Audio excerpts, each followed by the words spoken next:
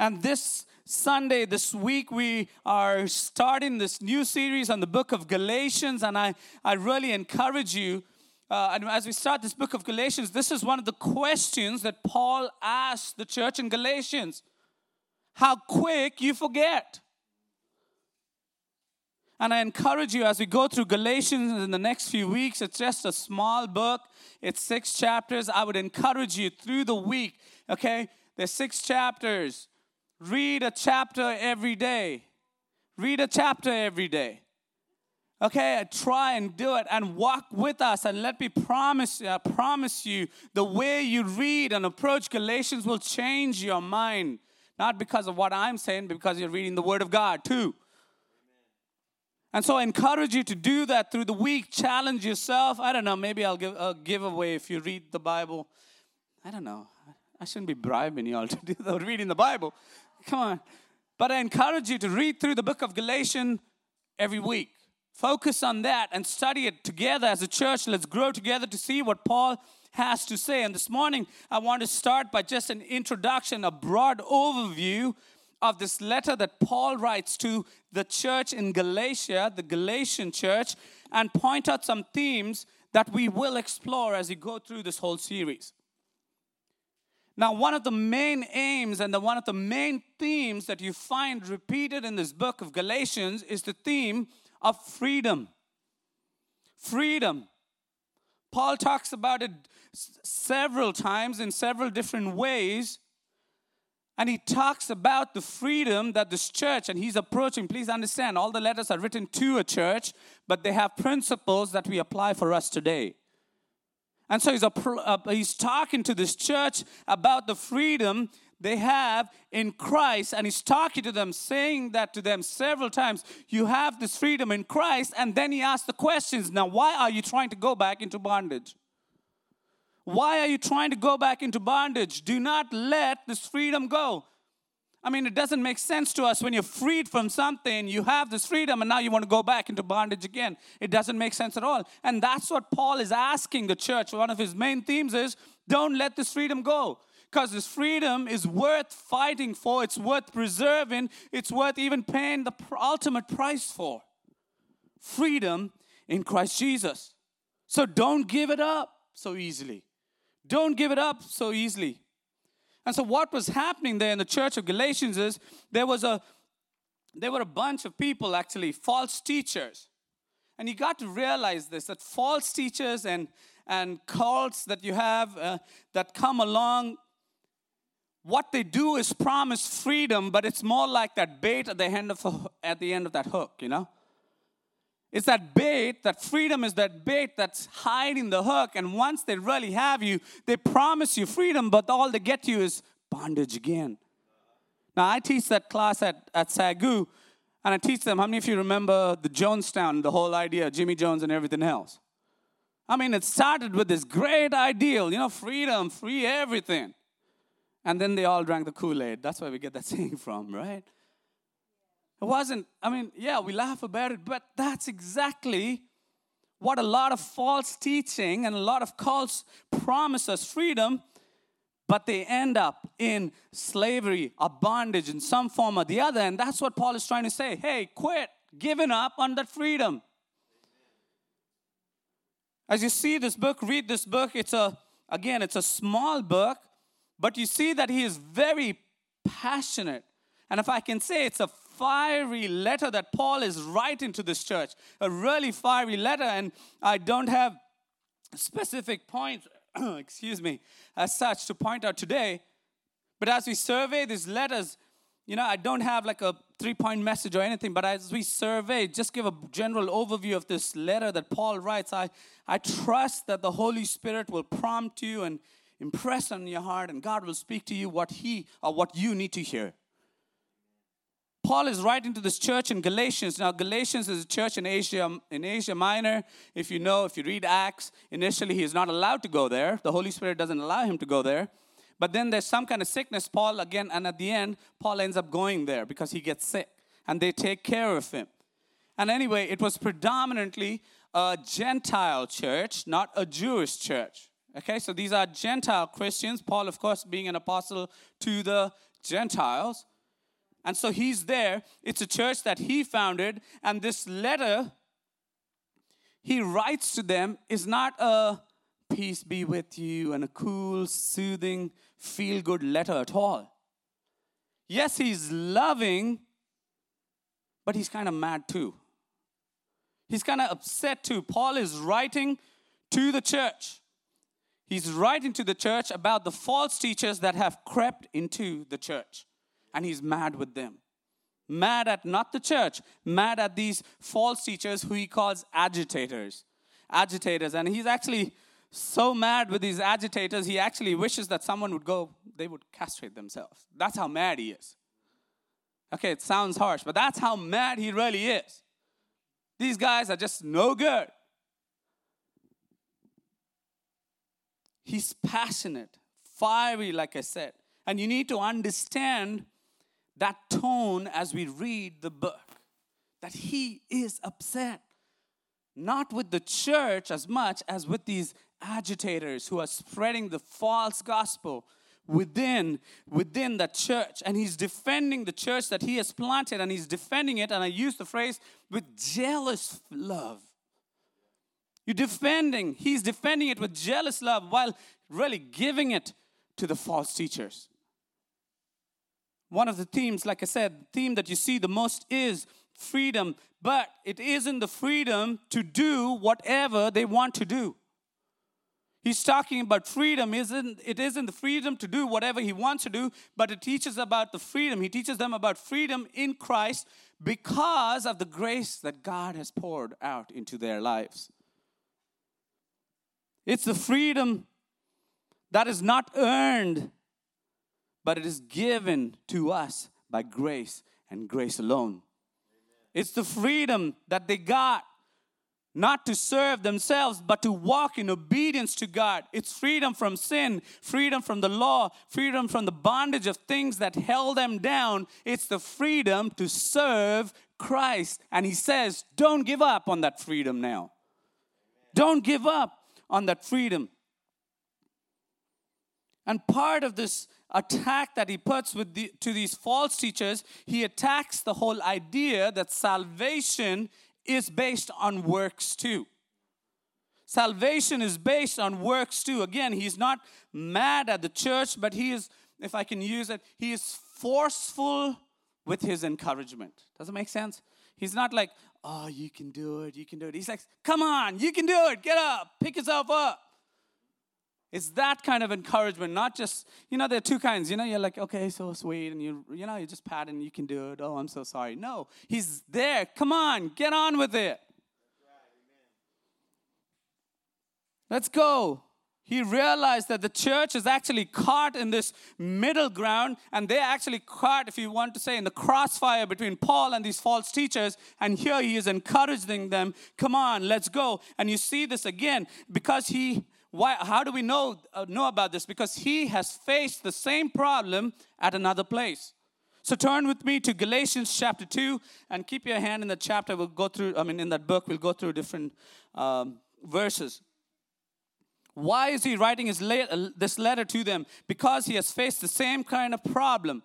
And it happened actually to Paul in Jerusalem. And you find this in chapter 2, verse 4. And again, I encourage you to read this later. And he says, 2 verse 4, it says, this matter arose because, everybody there? This matter arose because some false teachers had infiltrated our ranks to spy on the freedom we have in Christ and to make us slaves. But we did not give in to them for a moment so that the truth of the gospel might be preserved for you. Amen. So he's experienced the same thing, and he says this is the same thing that we experienced while we were in Jerusalem, where these false teachers came in. What did they want to do? They were spying on the freedom we have. For what reason? To make us slaves again. But we did not give in. And so his encouragement to them is, hey, Galatians, do not give in. Amen. Do not give in. And you can imagine the emphatic tone that Paul has right here. We did not give in to these guys. These guys came in with their false doctrines, their false hope, their false gospel, false freedom that ultimately leads to bondage. But we did not give in. And now you guys do not give in to them too. Paul is pretty worked up here, defending the freedom that we have in Christ. And you see this so plainly again in chapter 2, verse 11. He challenges Peter at this point too. Because Peter, again, if you read the story, Peter was in chapter 2. After that, Peter is actually enjoying fellowship with the Gentiles. And then some of the circumcised group, which is the Jews, come along. And then Peter starts to withdraw from one group and start going to the Jewish side. And then Paul gets up, and verse 11, he says, when Cephas, that's Peter, came to Antioch, I opposed him to his face because he stood condemned. Paul is not just like, okay, so sweet. No, he's going all out. Peter, you are trying to hold on to two things here. You've got to make a decision. You enjoyed the freedom in Christ. Now, why are you going back into bondage? And he told Peter about it, and now he's telling the church in Galatians the same exact thing. You have and you know the freedom in Christ. Why are you going back into bondage? And he stood there and he opposed, like I said, he opposed Peter himself. Peter, again, like the Galatians, is caught between the two places. What do we do? Who do we listen to? And here he's challenging the Galatians like he challenged Peter too. Turn to chapter 5, verse 7. Chapter 5, verse 7. I have a lot to say. I'm sorry. It was like 15, 20 pages that I wrote. But verse 7, this is interesting. Again, he's encouraging. Think about it. He's encouraging them and pushing them. He's not like soothing them, basically. He says this in verse 7. You were running a good race. Who cut in on you to keep you from obeying the truth? You were running a good race. The picture, of course, is an athlete. And we know what the track looks like. And you can think about this person who's running. He's positioned to win the race. But then this person comes from the outside and cuts him off, and he stumbles and falls and doesn't finish the race. And that's the imagery he's using here again. You were running so good, Galatians. Now what? Who is coming and cutting you off in such a way that you're stumbling and falling from finishing the race? It's all about the freedom that you enjoy. Why are you allowing someone to drag you back into bondage when Christ has given you real freedom? Amen. Real freedom. Come on, guys. Stand firm. Stand firm in the real freedom you have in Christ. Don't buy into what these false teachers are selling. Don't buy into what they ask. And this is his passionate defense of freedom. So you see that aspect in Galatians. The second thing that you see in Galatians is Paul is also giving a strong, absolutely strong warning about leaving the faith as such. About leaving the faith. That's where the story that I shared right in the beginning comes. Chapter 1, verse 6. Chapter 1, verse 6. How quickly we forget. And he says, I am astonished that you are so quickly deserting the one who called you to live in the grace of Christ. That's freedom again. To live in the grace of Christ and are turning to a different gospel. And so you see here, while he's defending the freedom we have in Christ against these false teachers, he's also going to warn them about what it is from leaving, or what's causing them to leave the true gospel. And here he's saying the same thing. How quickly you forget the real gospel that I preached to you. Because he was the one who founded the church. And it's kind of interesting. Those next few verses, just stick right there. He says, I'm astonished. Now realize, Paul planted this church. He's gone away. Okay, and now he's writing them the letter. I'm astonished that you so quickly deserting the one who called you to live in the grace of Christ and are turning to a different gospel. Verse 7, which is really no gospel at all. Evidently, some people are throwing you into confusion and are trying to pervert the gospel of Christ. But, and then this is his part here, but even if we or an angel of heaven should preach a gospel other than the one we preach to you, let them be under God's curse. As we have already said, so now I say again, if anyone is preaching to you a gospel other than the one you accepted, let them be under God's curse. And the Greek there is absolutely, like he said, that's the worst thing ever possible. If someone, even me, he says, if I come back to you and preach to you a different gospel, or an angel comes, opens the heavens and preaches to you a different gospel other than what you have already learned, let them be cursed. Again, that doesn't sound like a real sweet letter to them, right? But he's challenging them. For us today, I realized that all of us sitting here have had the privilege to hear and respond to the true gospel. That God sent his son Jesus, who died on a cross for our sins, but was raised from the dead on the third day in victory. And when we place our trust in him, our faith in him, and his grace working in our lives through the cross, that's what saves us. That's it. That's the gospel.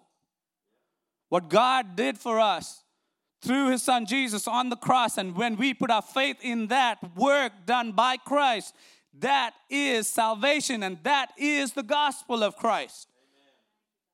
Let me warn you, let no one ever add to that gospel or take away from it. That is the gospel of Jesus Christ. It is the only thing that saves us. It is not what we do that saves us. It's what Christ did on the cross that saves us. That's the gospel. There's nothing we can do to earn it. There's nothing we can do to deserve it either. That's the gospel. That's the grace of God. It says what? Believe in my heart and confess with my mouth. That's when I am saved. That's the gospel. The real gospel, nothing less, anything other than that is false. And so he warns them, and like I need to warn you today, and you need to warn yourselves and everybody around you. Just because two people show up at your door dressed really pretty and handsome and share with you a gospel, and it doesn't align with the gospel I just talked about, that Jesus died on a cross, and when we confess and believe, not confess, to believe, confess with our mouth and believe in our heart. If they preach anything other than that, if you can watch TV, and now on TV you have everything. Online you have everything. They dress fancy, they speak fancy, and they say all the things that make you feel good. But if it does not line up with the basic principle of the gospel, it's time for you to turn that TV off, slam the door, and walk the other way. That's it. That's what he's warning them about. There is only one gospel, the real gospel. Just because it's dressed up does not mean it's right. The gospel of Jesus Christ. Church, this is such a burden, real burden for me, I think as a pastor too, because there is so much junk out there. There is so much, and they all say things that are, wow. But look, be careful, study like the Bereans did. So you know and you're not led astray by the false gospels that they have. Read the word, study the word. Don't get caught up with these people who sell you something that is not in line with the scriptures, that is not lined up with the Bible, what is not even said in the Bible. Again, church, there is so much out there, too many people. And let me just say this is just a good way to process things, just a basic way. Too many people have a message, and these are people who are really famous on TV or whatever. Too many people have a message and then use the Bible to say what they wanted to say to support their message. And these are well-meaning people too. But they have a message and then they use the Bible to support what they have to say, rather than allowing the Bible to say, and let the Bible be the message, church. That's it. Let the Bible be the message, and let's use other illustration to show that what the Bible says is right and true. That's the true gospel. very often, and they read it out of context, and they don't read. It's like the example I give a lot of my students is this: when Paul tells Timothy, "Hey, bring me my coat." I've heard sermons, I've heard people spiritualize the whole coat. I don't know if I've shared this here, but spiritualize the whole idea of Paul telling Timothy to get him coat, because then we jump to Elisha and Elijah. You know the story when Elijah's taken up, what happens to that mantle or the coat falls down, and we put them, no, Paul is in prison in Rome, it's cold, he wants a coat, that's it. Don't over spiritualize everything, and don't fall into the trap just because it sounds so good, it's right. Read the Bible, let the Bible be the message. Don't try and put too much mystery into the Bible and read into the Bible a little too much that it's not saying. That's the false gospel. That's why it's a gospel that's built on sand. And when the forces of nature come against it, they fall and crash. That's why we have so many people leaving the church, because we've taught them all this other fluff as such, rather than the real Word of God. Let the Bible speak. Let the Bible be the message. Just because you spiritualize everything doesn't make it right. And Paul warns them about that. The third thing Paul warns them about, actually, that you see another theme, he emphasizes the importance of grace, or the work of grace in a believer's life. I love this. I love that part with Paul. I love this chapter in Paul, Galatians chapter 2. Turn with me to Galatians chapter 2 and verse 16. If you like to underline your Bible, highlight your Bible, this is something that you need to memorize this.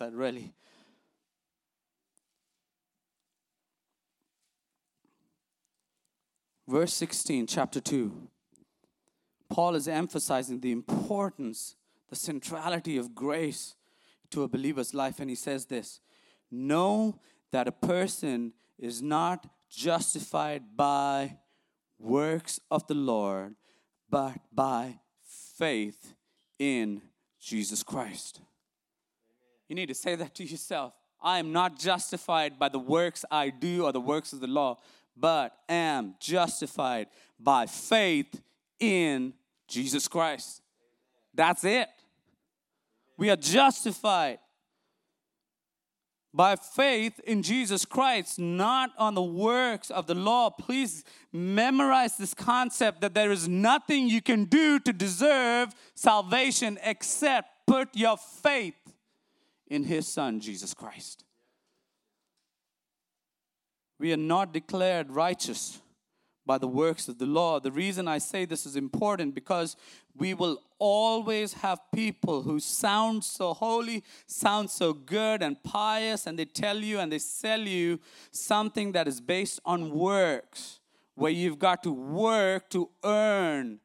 Actually, not. Let me put it this way. You have to work, and this is in churches we do this. We say we've got to work to, we've reserved our place, but we've got to earn our place. We've got to, what do I say? What's the word I'm trying to look for? We've got to, to keep it there, to reserve. It's already reserved there, but we've got to to secure it and keep it there. So now we've got to work. That's not what it says at all. Salvation is what? By faith alone. Not by faith in Christ and then reading my Bible. I know that sounds scandalous. But by faith alone. The reading the Bible is a good thing that happens because of salvation. To maintain my position in heaven, I've got to come to church, I've got to tithe, that's not what it's talking about. That is not going to, what's the word? It's not going to disqualify you from going to heaven. The only qualification you need to go to heaven is faith in Jesus Christ. Everything else that is good flows from that salvation that we have received. Yes, there are good things. Those are things we need to do. But don't ever tell someone you've got to do this so that your place is secure in heaven now. Yes, you've received Christ, but now you've got to do this. Read 10 chapters every day, otherwise you're not going to make it. That's not the gospel. That's where grace comes in. Grace fills. When we can't make it on our own, grace comes in. Grace steps in. And Paul emphasizes the importance of grace. It's not by works, but by faith. And that's what grace is all about. That's what grace is all about. Jesus paid it all. All to Him I owe. Sin had left a crimson stain. He washed it white as snow. Not my works. He washed it white as snow. Jesus paid it all. Jesus paid it all. Understand, salvation is faith in Christ. And that's just through the grace of God. You don't have to believe that and add something else to that. Please understand, there is no room for works in salvation, even though your works are so holy and pious and so helping everybody else. There is no room for that in salvation. And this theme is keeps on. And please understand that that whole theme, that salvation is not by works, is the whole reason Martin Luther in 1517 split from the Catholic Church and the whole Protestant movement was born. Because he was tired of works, and he said salvation is by faith. And if you read verse 11, chapter 3, verse 11, it says, and this is the verse that got to him, the righteous will live by faith. That's it. And that transformed the whole Reformation, hinged around that truth, the salvation, the righteous will live by faith. Nothing about the law or works. And so you see that aspect, he's emphasized on the grace working in our lives. Another theme that we see here is, and he spends a considerable portion in chapter 3, is on the purpose of the law. What was the purpose of the law? Now, please understand, these false teachers were adding to the gospel something that there was a Jewish influence to these false teachers. Salvation and something else in the law that you had to do to make it. And so he's addressing that aspect there. And one of the things he talks about in chapter 3 is, the purpose of the law. Turn with me to chapter 3, verse 23 and 24. 23 and 24.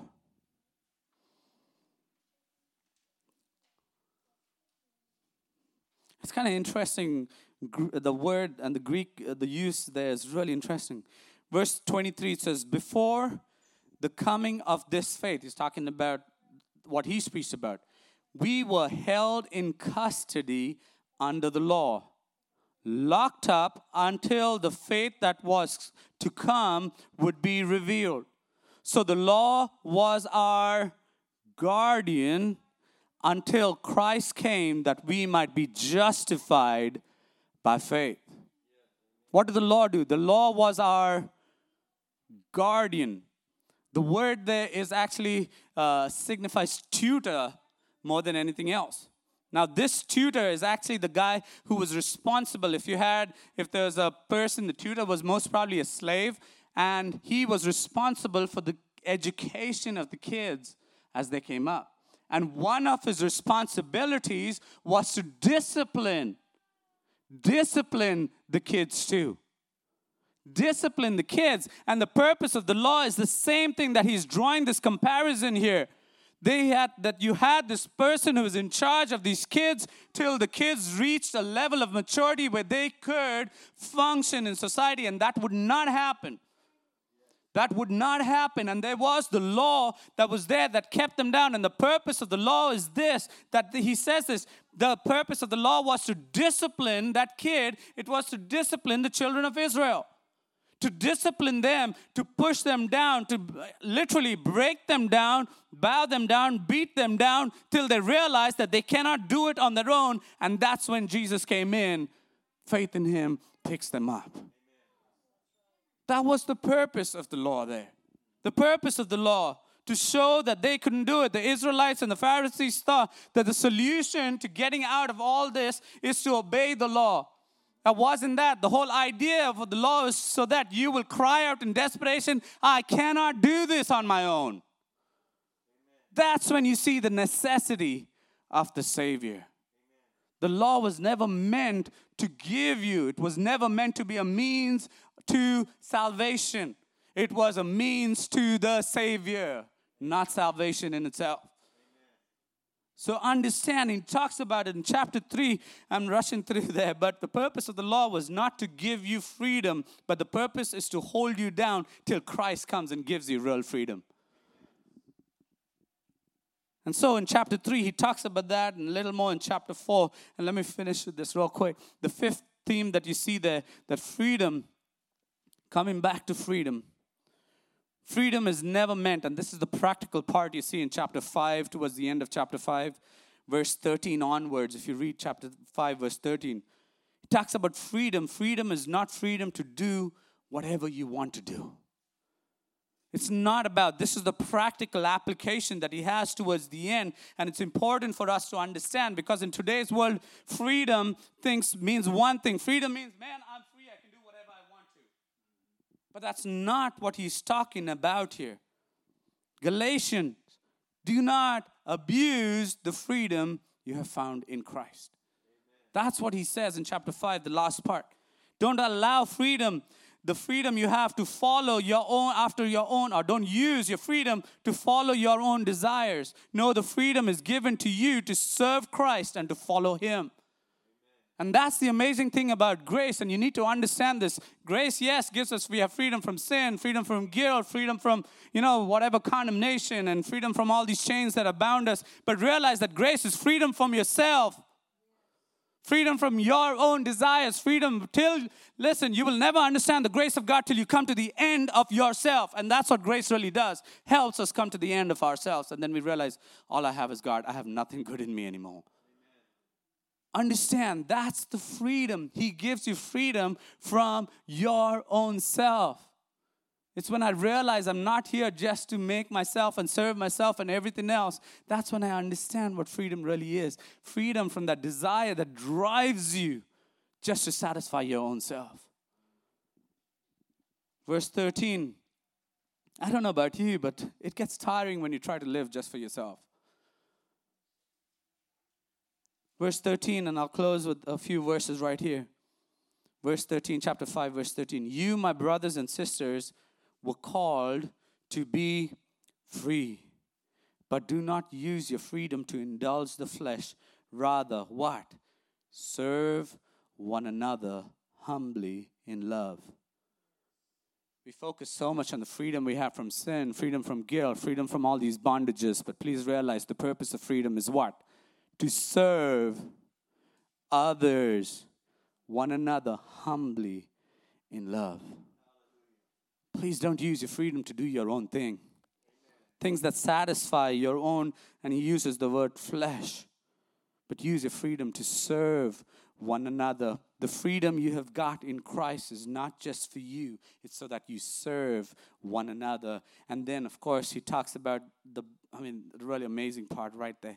But the fruit, he contrasts, it's this contrast, this balance right there. The flesh versus the Spirit. And he says, hey, if you live by the Spirit, verse 25, let us keep in step with the Spirit. It's an absolutely amazing chapter which we'll get through. And then he says this, and we know the passage, right? But the fruit of the Spirit is love, joy, peace, forbearance, right? And then we stop there very often, and so on, because we don't want to memorize the rest of the verse. Kindness, goodness, faithfulness, gentleness, and what's the last one? Self-control. When you're not satisfying your own self, that's called self-control. That's how we live, by the Spirit. Don't abuse the freedom we have got, the freedom you have been given to do your own thing, to follow the desires of the flesh. Rather, since we live by the Spirit, let us keep in step with the Spirit. It's just, like I said, there's so much out there in this book, and I'm excited to just go through it. And I challenge you once again, read through this book once a week. Read it. I think I read the whole thing in 20 minutes. If you sit together at one time, you'll read the whole book in 20 minutes. But read this book. Read this book through the week. I encourage you, because we will grow together as a church and our walk with the Lord. Look for these themes that he's talking about. Freedom, the freedom we have in Christ. Don't add anything. Don't take away anything from the gospel of Christ. Don't be led astray by these people who paint a great picture and spiritualize everything so that it sounds good and we just take it in because it sounds good. But allow the word to speak and be the message itself. Look for ways that Paul talks about here. He talks about freedom, and the way he talks about grace and how we are justified by faith and faith alone. Don't allow anyone to put you under bondage by telling you the law. You got to follow the law, and there are our own church Christian laws. And now again, not talking about the freedom to do whatever you want to. But don't let them put you in bondage and guilt trip you into doing something else other than just putting your faith in Christ. That's the requirement. Everything else flows from our relationship with Him. Bow your heads with me at this time.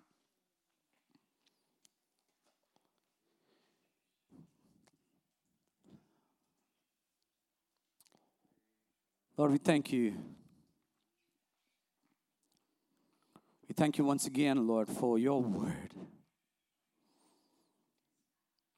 We thank you, God, for this letter that you wrote, that you inspired Paul to write. Thank you, God, that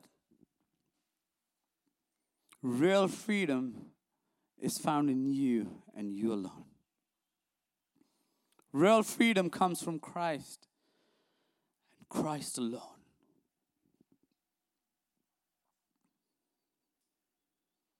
The freedom is given to us so that we walk in obedience to His word. We are free from the bondages of the enemy that pulls us away and free to serve Christ. We are free from the bondage of living for ourselves to live for Christ and to live for others, to serve others.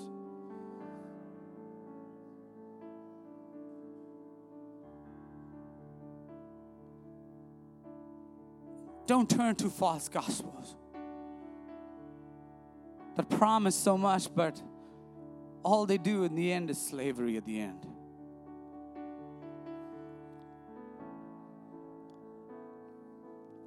God, I pray, God, that as we go from here, Lord, even as we've heard just this, as we study, God, this word, God, that you have inspired, that is God-breathed, God, and we study this letter together as a church, Lord, you will take us. Give us, enlighten us, give us a deeper understanding of who you are through Paul's passion, Lord, that we will hold passionately to the truth too, God. Challenge us, oh God. Challenge our hearts.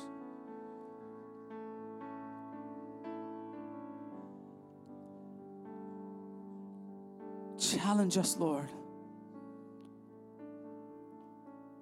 I pray, oh God, that we will be people who live by the Spirit of God. Walk in step with the Spirit of God. The fruit of the Spirit will be clear and evident in our lives.